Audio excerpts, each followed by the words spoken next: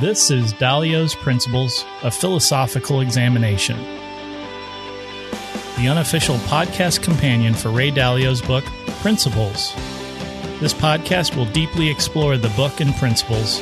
The podcast is hosted by Micah Bays and John Sextro. Micah has a PhD in philosophy and has taught numerous college philosophy courses, including The Meaning of Life, Ethics, and Reason and Argument.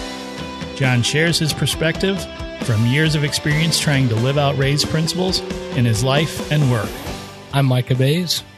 And I'm John Sextro, and we're back here. In this episode, we're going to be talking about Chapter 3 of Principles.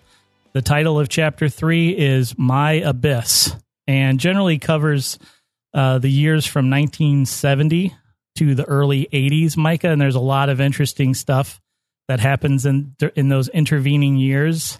As you might guess from the title, there's some not so great things that happen, but that ultimately really shape and inform how Dalio sees the world and have given him, I think, some insights that we're going to talk about today. And so he starts off with this silver roller coaster where he realizes that there's maybe some down times ahead, so he buys into silver as a commodity, which ends up doing well for him. But what happens? He decides essentially that he's going to get out early, right? Yep, he gets out early, and another person, the richest man in the world at the time, Bucker Hunt, an oil businessman, he had been putting money into silver for a long time, and he kept putting money into silver even after Ray got out, and Ray had advised him to get out. And I believe silver went up to even $50 when it had been $10 and even $2, I think, when Bucker initially was investing. And so initially Ray was kicking himself, right? Because he got out at $10, and here he saw it go all the way up to $50. But then everything changed, and silver lost its value. And he said Bucker had put so much money into it, he pretty much cornered the market. And so when it crashed, he went bankrupt as well. Bunker did. Yes. Yep. Yeah. And I guess there's two sides of that coin. Maybe you get out a little early. Nice pun, John. Oh, shoot. It was a totally unintentional one, too. I'll take it. So there's two sides to that intentional pun coin, in that, he got out early, but he didn't, but he still made money, but saw someone who stuck it out longer, and against his advice, lost a lot of money, and ultimately, went, like Micah said, went bankrupt. So I think that starts to form some of his perceptions around timing. And then on the backs of good investments, Dalio decides he's going to expand the team at Bridgewater. And what do they get into, Micah? Cattle? Yes, commodities. They get into the cattle and livestock commodities, I guess, and they find somebody that's really good at the cattle and beef industry, a gentleman named Paul Coleman, and so he joins Ray, and then they sort of start staffing up the company from there. Right. Initially, they're just working out of Ray's home. I thought it was interesting. He mentioned how they frequently worked through dinner. And then they just left the area a mess, so they had to have their client meetings at the Harvard Club. You can't invite people over to your messy house to have important business meetings. Certainly not when you have access to the Harvard Club. Yeah. I mean, why would you? I certainly wouldn't. Probably many of us can sort of picture ourselves or imagine ourselves in the same shoes as Dalio is in, especially here with his new friend, Paul Coleman, who he's really excited about something. And you know how when you are learning a lot of stuff and you really like what you're doing, you get into a certain state of flow where you can sort of forget what time is. And so I think and what time it is. And you just are enjoying really what you're doing. And you're just in that zenful state of flow. Right. And this kind of goes back to, I think, previous chapter we had talked about where for Ray, one of the things for him was meaningful work. And right, he said by that, he meant, that you were engrossed in what you were doing. And this certainly seems to be an example of that for him. He talked about working late at night and just enjoying the back and forth dialogue with Paul, just about, what decisions they should make. And Sounded like they had a good thing going. So then they hit on some more hard times. So in 79 and 81, it's one of the worst economies that I guess modern day times of the U.S. has seen. And it was like as bad as things got recently in 2007, 2008, when our economy was real bad. So I think you had a story, Micah, about this. Yeah, at the time of 2007, 2008, the crash, I was in grad school at the time, and I was head of the Graduate Association of Student Philosophers, GASP. Another pun from me, the GASP. And as a part of that, I had to sit in on faculty meetings. And I remember going into one of the faculty meetings right after the stock market had gone down so much. And a lot of the professors who were close to retiring age, they were talking about how now they were going to have to work extra years because their retirement accounts were now low. And at the time, it didn't affect me too much because I was a poor grad student, so I didn't have any money in the stock market. You certainly weren't retiring. No, you weren't worried. That's right. Yeah, this is an interesting time because there's a few bad years here, and Dalio is predicting to the world that there's going to be on the back of these bad years, there's going to be a big depression. So he's saying that things are going to go south, and they're going to go south really quickly. And he's advising people to be conservative in the markets. And he even is called in to testify before Congress about what he's seeing. And he's on, I've seen some clips. I think they're even included in some of the material that goes along with the book, that there's some clips where he's on like big time investment news programs saying things like, be conservative, the market's going south. And then that doesn't happen at all, does it? Nope. And initially people thought he was a little bit kooky, I think is maybe the word he used, for predicting a depression. But then some of the things that he was predicting, they did happen. And so, he started really making a name for himself. Yeah, so he had, made that big prediction about the depression, but that prediction turned out to be false. In fact, he said that turns out the market was going to have an 18-year bull run, the greatest non-inflationary growth period in its history. And so people realized he was dead wrong about the economy. He realized he was dead wrong about the economy. Interestingly, he said the experience felt like a series of blows to the head with a baseball bat. Youch. Yeah. That does not sound enjoyable. And I think you mentioned he was right on some things, and he got that label kooky. But it's one of those deals where you maybe you win a few wars, but you win a few battles. That's it. You win a few battles, but you end up losing the war. And I think that was sort of the case where he was smelling some things out and seeing trends and patterns and making those known to people and getting some, and in the short term, sort of getting things right. But then his longer term vision of what was going to happen in response to those things ended up being wrong.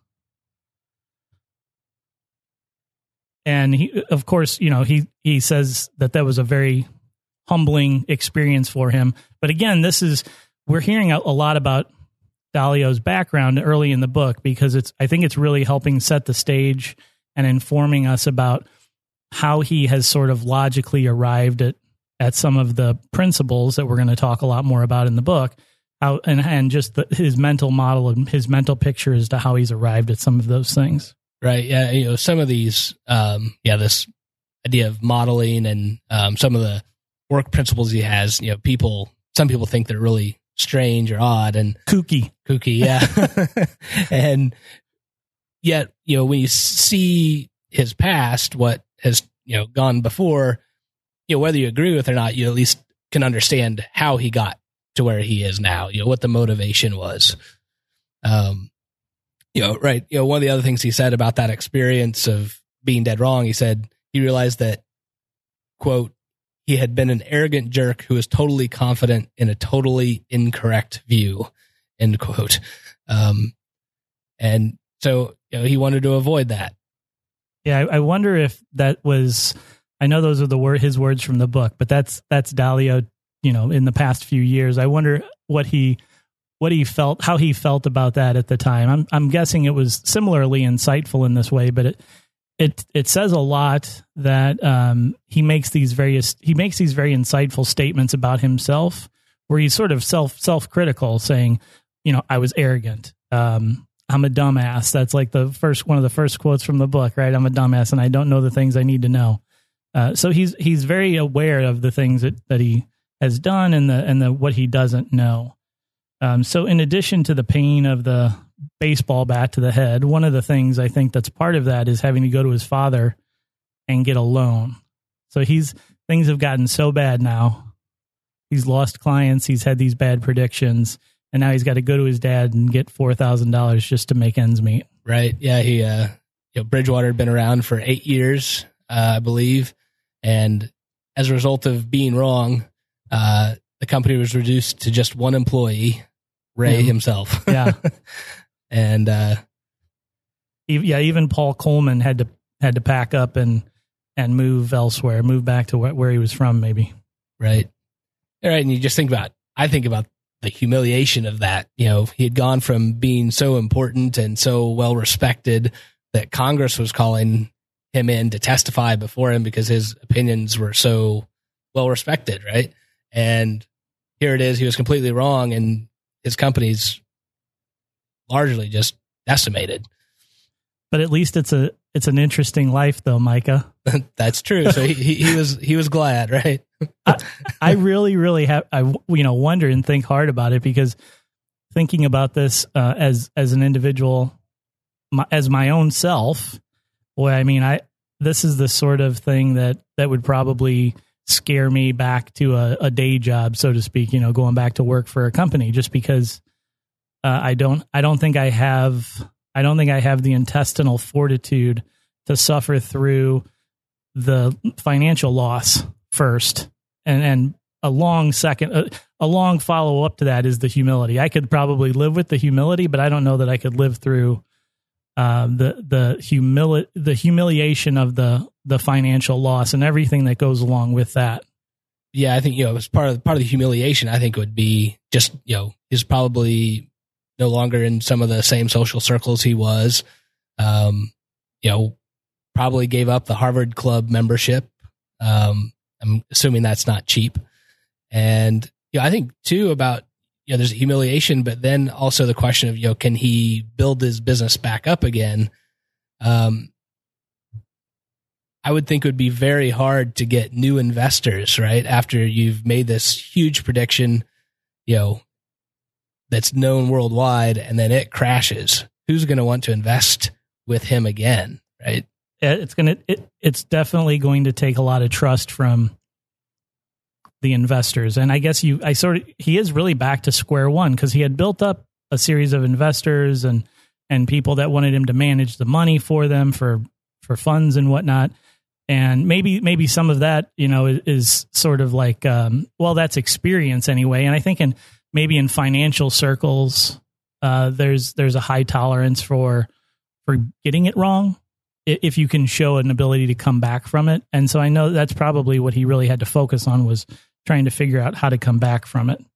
So he starts to really analyze what went wrong in his decision making, and he comes up with he calls them his intractable investment problems. So he talks about 3 mistakes that he made, Micah, right? Yep. So the first mistake, he said he was wildly overconfident and he let his emotions get the best of him. So at one point he said, when he was talking to Wall Street Week, he said, "There will be no soft landing. I can say that with absolute certainty because I know how markets work." And of course, this was before the crash. Before he was wrong. And the market didn't crash. Yeah. So that was probably where he thought of himself later on as being very arrogant, right? And that statement. Yep. Second, he said that he failed to sufficiently study history to learn the relevant principles that applied to the current situation. So he talked about now he made it a point to go back and he's going to study, the major economies for the last 100 years to understand how those various economies worked. And he thinks that, what he was looking for are some, what he says, timeless and universal decision principles, to know what's going to happen in the market. It seemed to me that maybe this is the second time he's made this mistake where he hasn't looked at history, because I think in a previous chapter he also made the same mistake. So maybe this is sort of a realization of, man, I said I was going to study history more, and in this case I failed to look at historical examples to try to apply them to what's currently happening. Right. Yeah. He talked about, I think after his initial investment in Northwest Airlines or whatever it was, just when he was a kid, he said if he had looked back at history, he would have had a better understanding of, how the market was going to work. And so it sounds like maybe he did do that for a while, but you think maybe once he started getting a lot of success with his predictions, maybe he stopped looking back at history as much, right? Yeah. And that's where maybe the arrogance comes in. Hey, I'm getting things right. I don't need to look at that. I understand it enough now. Right? Yes, totally could see that happening. And then the third problem, the intractable investment problem, he says he failed to remember the difficulty of timing the market. He says, even if you can accurately predict what will happen in the market, you can't accurately predict when it will happen. It's kind of interesting. Right now, my wife and I we've talked about, getting a little bit bigger house. We've got 3 kids now, and would like, maybe a basement that they could really play in, and just a little more space. But the housing market is also very expensive right now. So, we'd hate to buy now if, it's actually a housing bubble.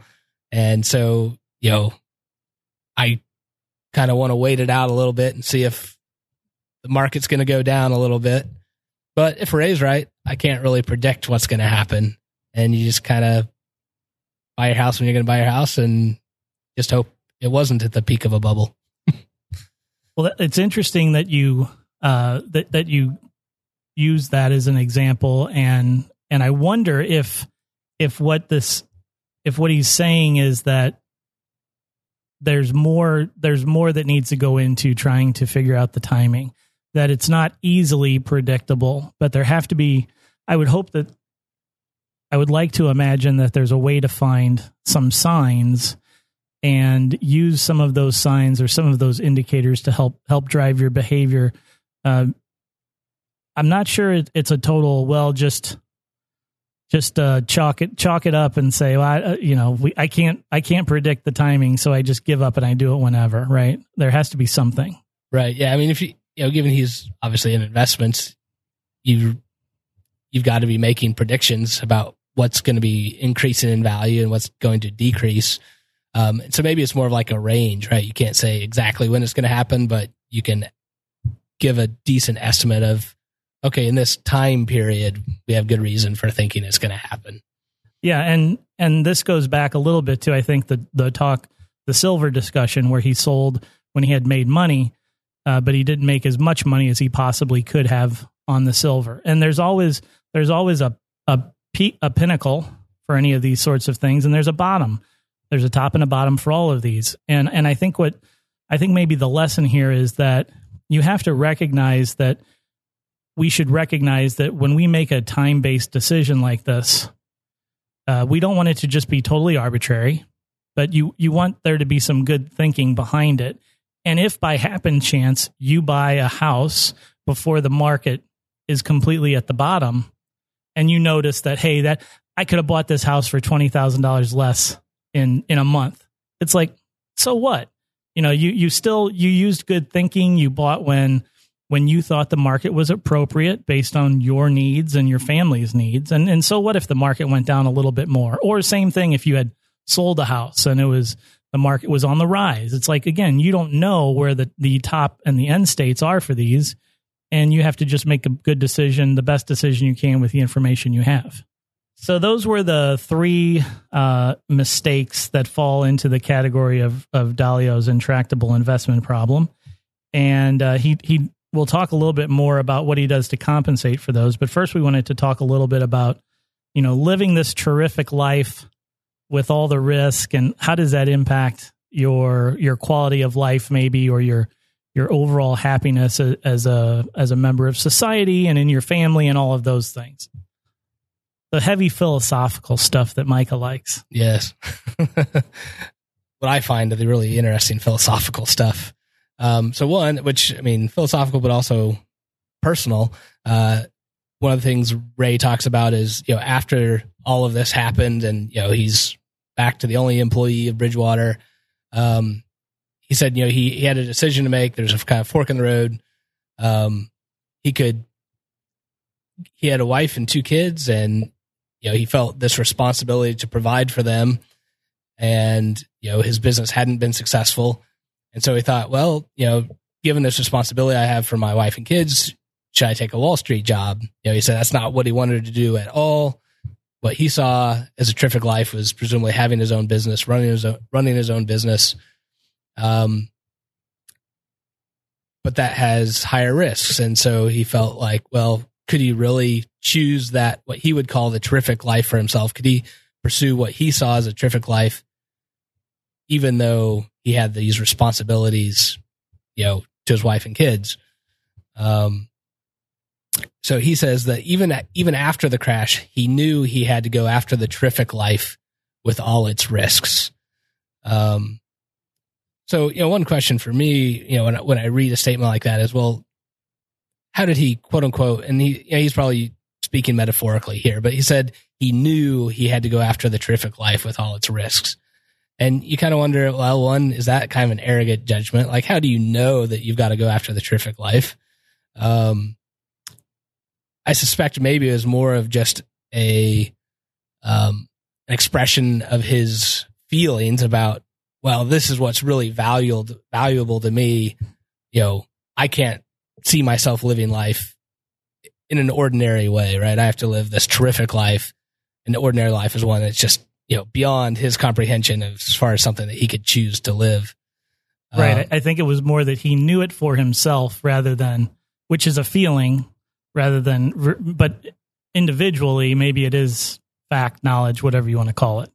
He knew for himself he had to do that, or he just wouldn't be satisfied or content.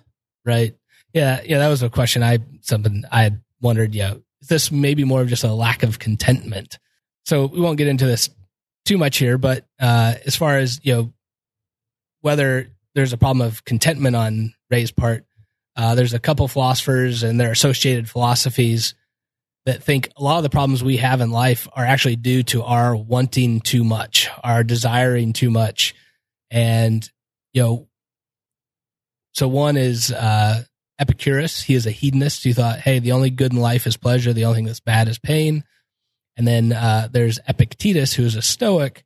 And roughly the idea is you should live life in accordance with reason, which, that all has to be fleshed out, but we won't do that here. But they were both in agreement that, hey, there's roughly various natural desires that we have that do need to be fulfilled. And those are for the basics, like food, water, shelter, those kinds of things. But a lot of the other desires that we have for really nice houses, I guess they're speaking to me and my desire for a bigger house. Bigger house, maybe fame, maybe a lot of success in your business or in your career. Those are what they're going to call unnatural or unnecessary desires. And we go through a lot of work just to satisfy those desires. And we would actually be better off if we would limit our desires, if we would lessen them. And so anyways, I just wonder if Ray's kind of an example here of what they're talking about, that, maybe he just needed to lessen his desires, learn to be content with a quote unquote ordinary life. That's interesting to consider. I often have found myself trying to be more following along with the Stoic lifestyle, because I've also noticed that my desire to want things and material objects and that sort of thing is not healthy or is not true happiness for me. So I wonder that too as we read through this chapter. Yeah.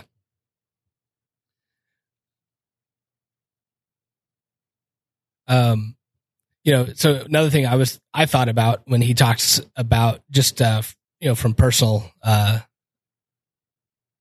my personal background. So when he talked about, this decision of, pursuing a life that was terrific or taking the Wall Street job to ensure that he could provide for his wife and kids. When I finished my PhD in philosophy, I was on the job market. I had a few adjunct positions, here in St. Louis at several colleges, but adjuncting, for those who don't know, is just part-time. You pick up one class, maybe two. You're not on full-time. The next semester, if they don't need you, then they don't hire you for another class. And most importantly, adjuncts get paid terribly. So, it depends, where you are, geography and all that. But, here in St. Louis, roughly you get about $3,000 per class. 4 classes is considered a full load. So, right, if you're teaching 4 classes, that's $12,000 a semester as an adjunct, right? That's certainly no way to make a living. That's not something you can really provide your family. That's with. Probably below the poverty line. Yeah. Yeah. Now, thankfully, my wife had a job. And so with her job plus, the adjunct positions I had, we definitely had enough, right? We weren't close to the poverty line. But I had this choice. I could continue to pursue a full-time professorship somewhere, or I could cut my losses and run, essentially not run, but, I could pursue another avenue of a career to where I could make a livable wage. And, I wonder, would Ray say, "Hey, Micah, no, you should have gone after the terrific life"? Of course, that presumes that the life of a philosophy professor for me is maybe the only terrific life I could have.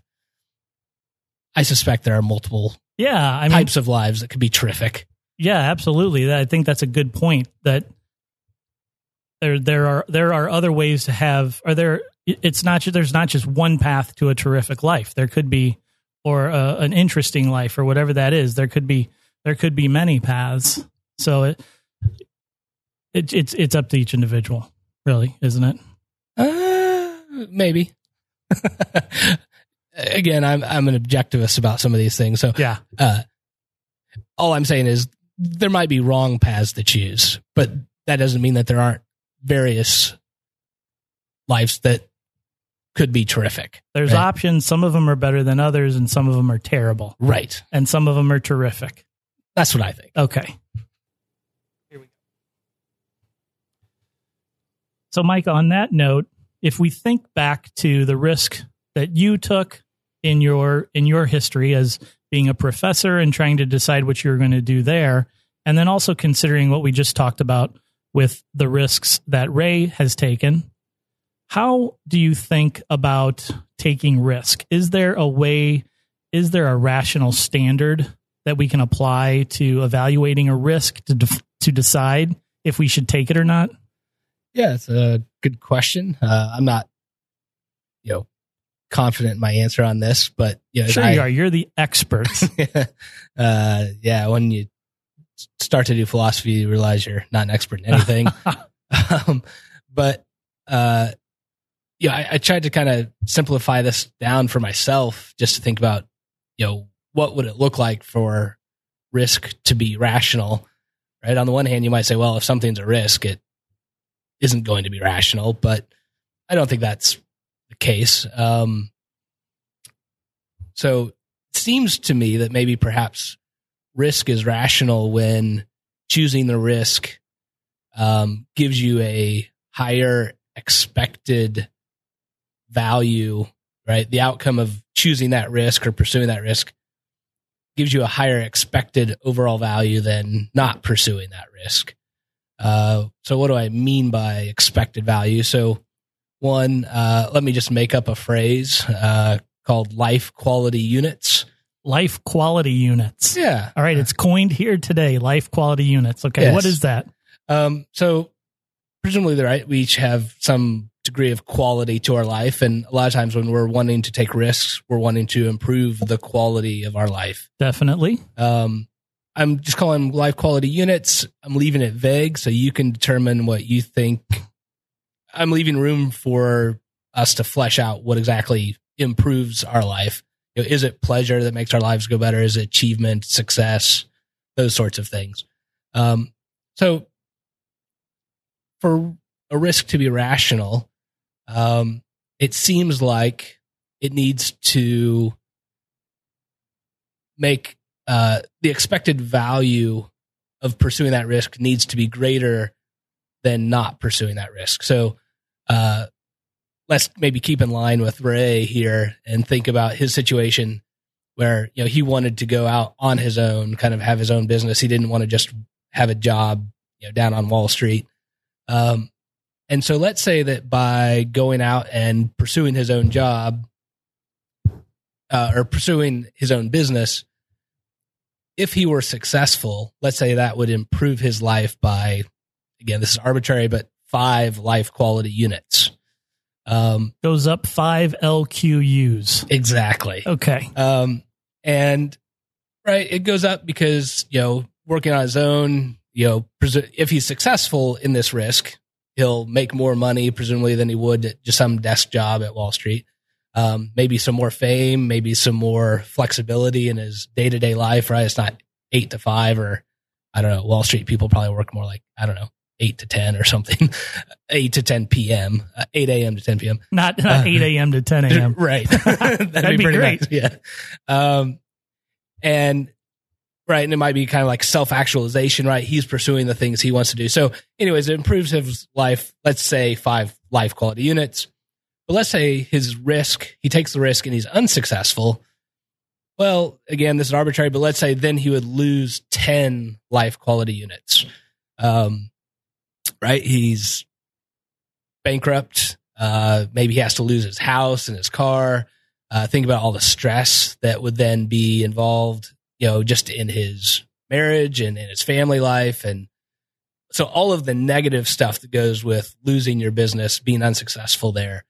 We might think that would be a loss of 10 life quality units. So in this scenario, right, there's 2 outcomes. And I've, again, simplified this. This isn't how neat and tidy most of our life decisions are, but just for example. So for Ray, right, with this decision, then we might say one possible outcome is a gain of 5 life quality units, but the other possible outcome is a loss of 10 life quality units. So when would it be rational to take this risk? Well, it's going to depend, it seems, on the chance of success. How likely is he to be successful here? And let's say it was 50-50. He has a 50% chance of success, 50% chance of failure. Well, if that's the case, then there's a 50% chance he will improve his life by 5. So 50% chance, that's 2.5, right? Expected gain. But there's a 50% chance he'll be unsuccessful. So 50% chance of minus 10 is negative 5. You put those together, the expected value here on a 50-50 chance is negative 2.5, right? So math is hard. Math is hard. And so it seems like in that case, on a 50-50 chance, risk would be, you might say, irrational because the expected value is negative. So for this risk to be rational, it seems like the chance of success has to be 2 times greater than the chance of failure. I see. Because then you would have an expected value that's positive. Right. And again, this is a very, very basic scenario. Life isn't this neat and cut and dry, but it seems to me that's how we would understand risk to be rational. We operate the podcast on the value for value model. We are entirely listener supported. If you enjoy the podcast and find value in the information and entertainment you receive, you can donate to the podcast on Patreon. Go to patreon.com/Dalio's Principles and click support this podcast. There are even more ways to support the show. You can dazzle all of your friends with information learned on the show and share the show with them on social media. Also, you can review us on iTunes. It'd be awesome if you blog about it or even talked about our podcast on your very own podcast. And you can always direct your friends to our subreddit at reddit.com/r/Dalio's Principles. And now, back to the show. I feel like this is the sort of calculus that most rational thinking beings work through, like in microseconds all the time or milliseconds all the time, where you're faced with a choice. And maybe driving isn't a good example, but like if you were going to, people climb mountains, and if you're going to climb a mountain, you're trying to evaluate, is it risky? And, is the risk of me dying climbing this mountain a valuable enough alternative or a valuable enough outcome where I get rewarded with great feelings and notoriety and all of these things. And so people are doing that calculus all the time, I think. Yeah. And I find it difficult to determine,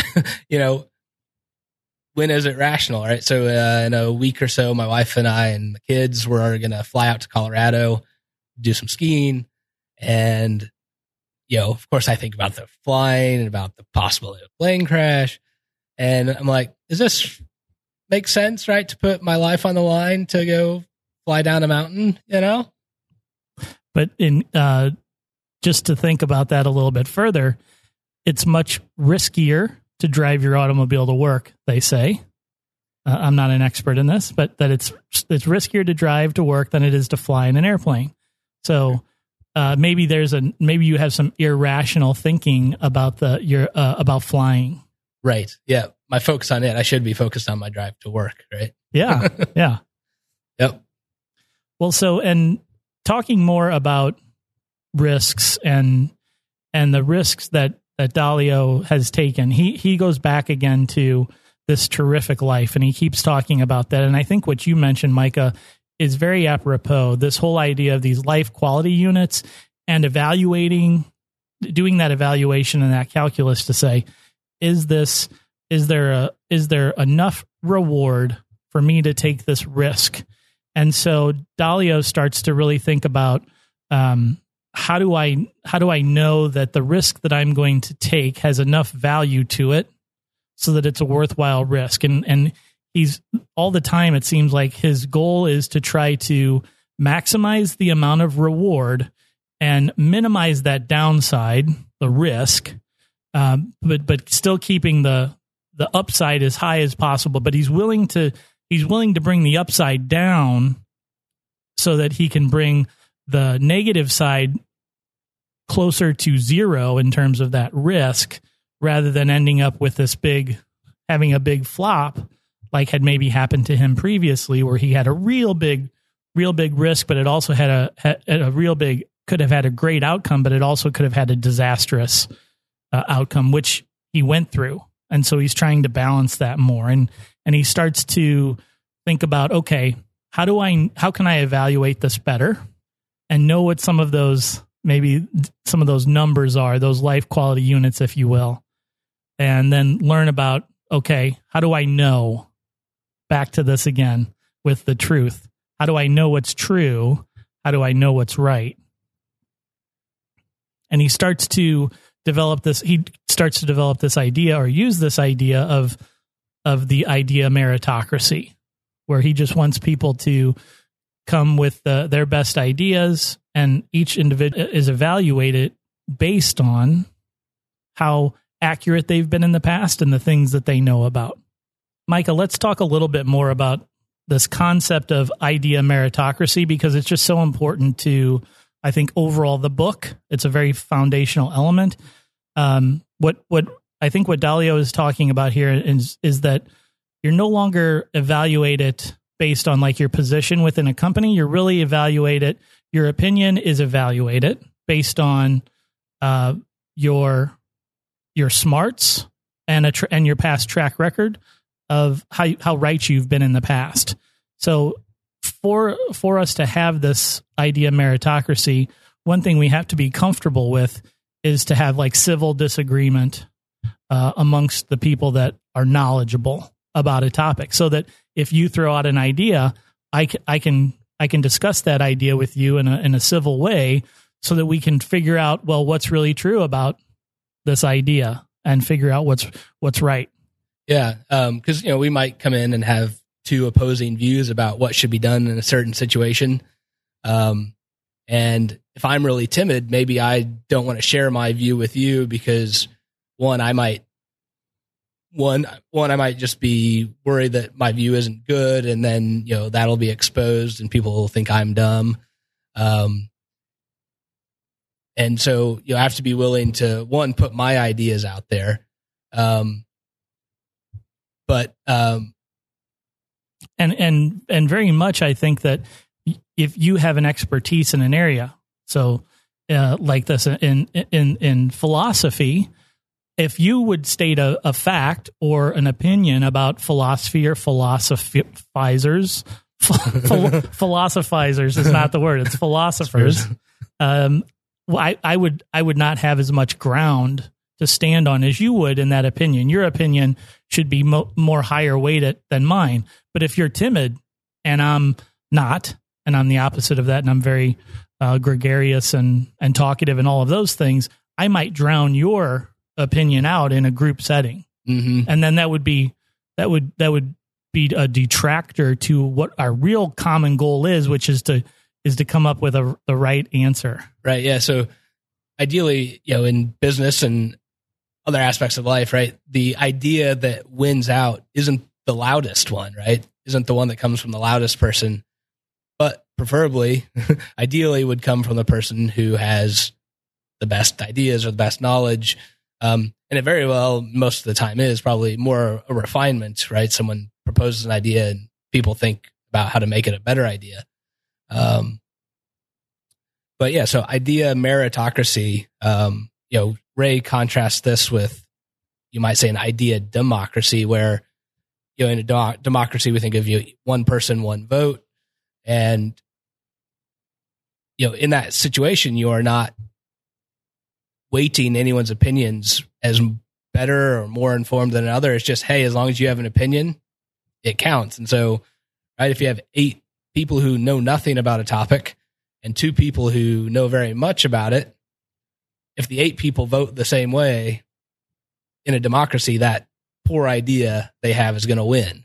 So that's in a democracy, you've got one vote, one person, everybody's equal. But then organizations don't typically run like that even. Very few organizations, I think, operate in a democracy because there's hierarchy, right? And then how does that work? Right. Yeah.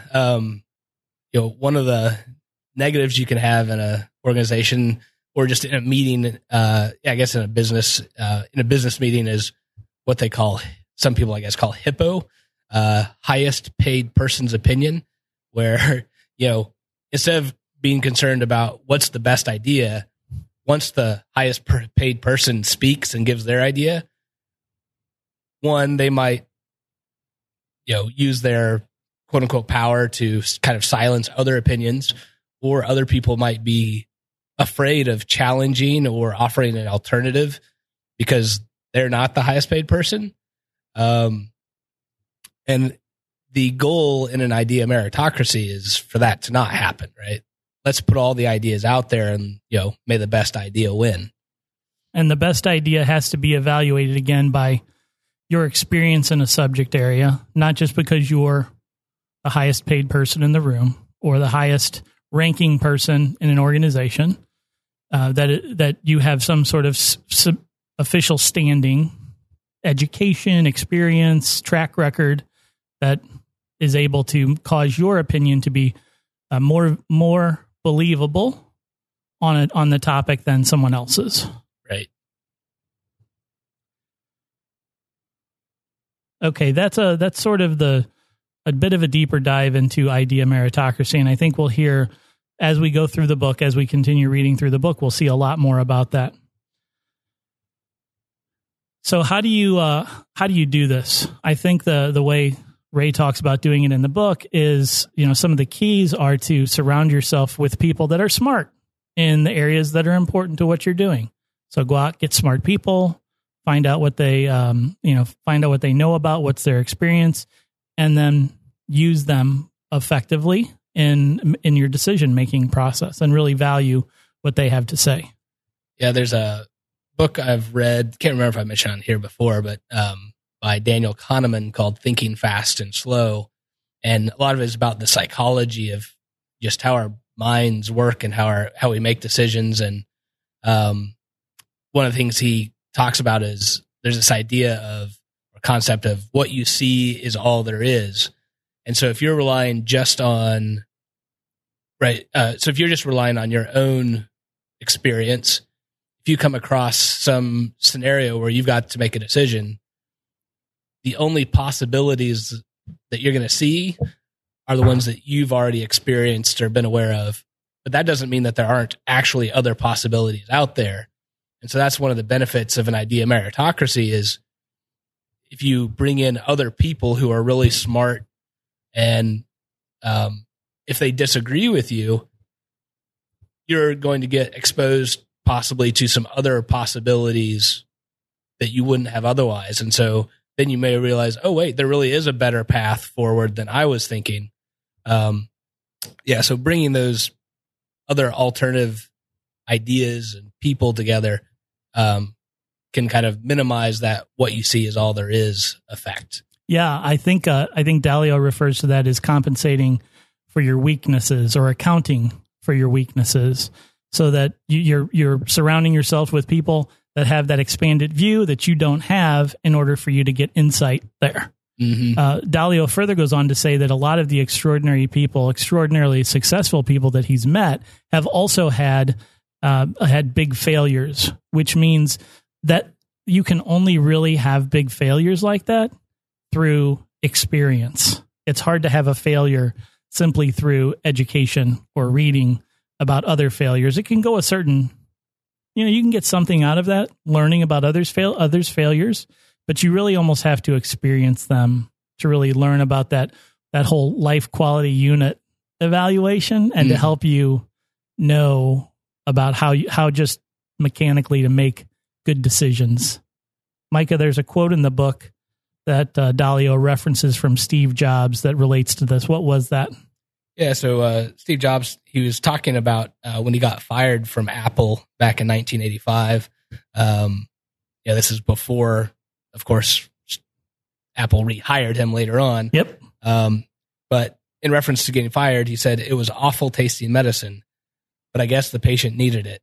Sometimes life hits you in the head with a brick. Don't lose faith. I'm convinced that the only thing that kept me going was that I loved what I did." Yeah, so that was a very seemingly important moment in hindsight, because I think that caused Jobs to have some introspection about himself, and that he realized he had to behave and act differently in order to get the things that he wanted.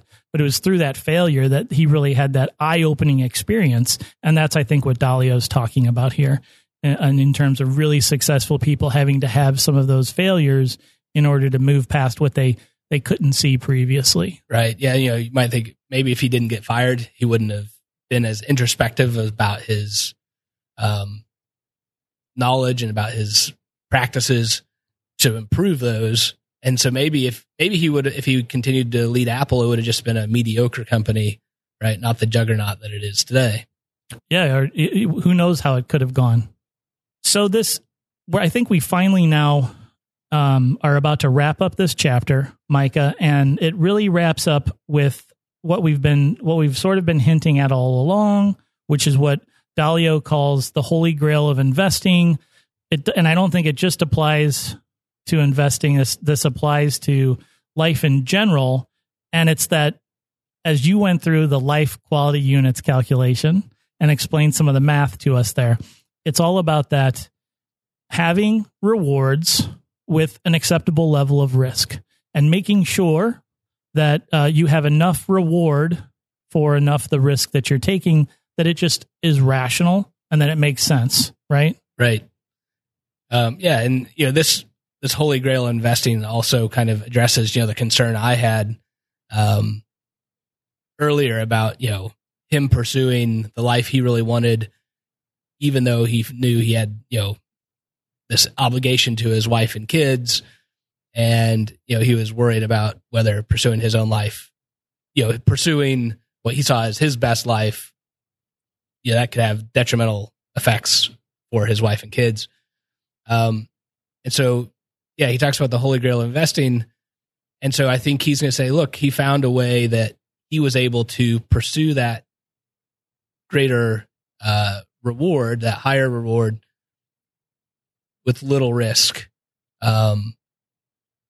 At least with an acceptable level of risk in his mind. Right. And I wonder if that's an area, and Micah, how you feel about this, if since we're in the moment of evaluating a risk, it would seem like that's also an important moment in time for the idea meritocracy to shine through, and for others to help us gain insights about that risk and what the risk really means. Because if I'm sort of a risk-taking person, I may have a blind spot to just how risky something is. And you mentioned this concept about a movie where kids were laying down on the highway and cars were racing past them. I mean, young people sort of have a faulty brain to a certain extent, or a brain that hasn't quite evolved all the way where they're not fully able to comprehend some of these risks, right? And so they have a blind spot to things like that. Yeah. So, we were talking earlier, I think off the podcast about the movie. I think it was called The Program back in the 90s. And as a part of the movie, there's a football team, and they went and laid down in the middle of the highway or middle of the street, right on the yellow line. And they laid down, and the idea was to not get hit by cars that were driving by them. And so, right, that seems like that's an irrational risk. I'd say so. and it would have been helpful, right, if they had some people who could have come along and told them before they did it that it was irrational, or they exposed to them the bad things about what they were doing. Absolutely. And so likewise, when we're making decisions that involve risk with an idea of meritocracy, we would want to search out and find out the best thinking we can from others as to whether it's a good risk or not. Micah, do you think it's really true that in most or all circumstances, you can rationalize your way to, and how would Dalio know if a risk has enough reward to make it a valuable move based on the negative impacts that could occur? Right. Yeah. I've got some real concerns here about that. About that idea that Ray's saying that, hey, in most scenarios, there's it may not be obvious right away, but eventually you'll be able to find a way to get that high reward, but with a lower risk option. And partly I'm thinking about, because he's saying that, hey, in life, right, you might think that you either have a high risk, high reward option or low risk, low reward option. And he wants to say, if you give it time, you might be able to discover that, he wants to say that most of the time there is going to be a high reward, low risk option, and you just have to maybe wait to discover what that is. And so, my thought is, how do we know that's true, right? How do we say most of the time there's going to be this high reward, low risk option available? So one, right, is Ray just talking about based on his own experience that, let's say, right, he had 10 times where it looked like he only had a high risk, high reward or low risk, low reward option. And then he waited and 8 of the times he was able to discover a high reward, low risk option. And was he really just waiting, or was there, in that time that passed, in the time that was used, was that time spent searching and evaluating other alternatives? Right. Yeah. And, certainly I think he would say, you'll be looking out for it. You're going to be trying to find it. But he does say there's going to be that option available. And I'm just thinking, is he basing that just on his own experience? Because it doesn't seem like I want to base my life purely on the experiences Ray has had. Is he basing that on, what's his sample set? What's his data for this to make a claim that in general, most of the time you have a you have a high reward, low risk option available to you. So I just have some concerns about how we would know that is true. So what do you think the advice is, or what sort of advice would you give to yourself as you're evaluating buying a house and taking this trip? Are you going to wait, or what will you do? Are you just going to wait until like the perfect time? Well, I'm known for having analysis paralysis. So you do wait. Yeah, I do wait, and then probably problematically so, I tend to wait until I'm like forced to make a decision. And there's flaws with that approach. Sure. So I don't know, and I think, and that's what paralyzes me. Right? That's why I don't make the decision, is because a lot of times I don't know that there really is good data about making one choice one way or the other. And so in a lot of cases, I'm not sure that there's a rational way to make your decision. Yeah, that's what makes this a lot harder than it sounds, because we've simplified it in a lot of cases as we've given examples. But when you apply this to all of the real world things that we deal with, it's not just that crystal clear.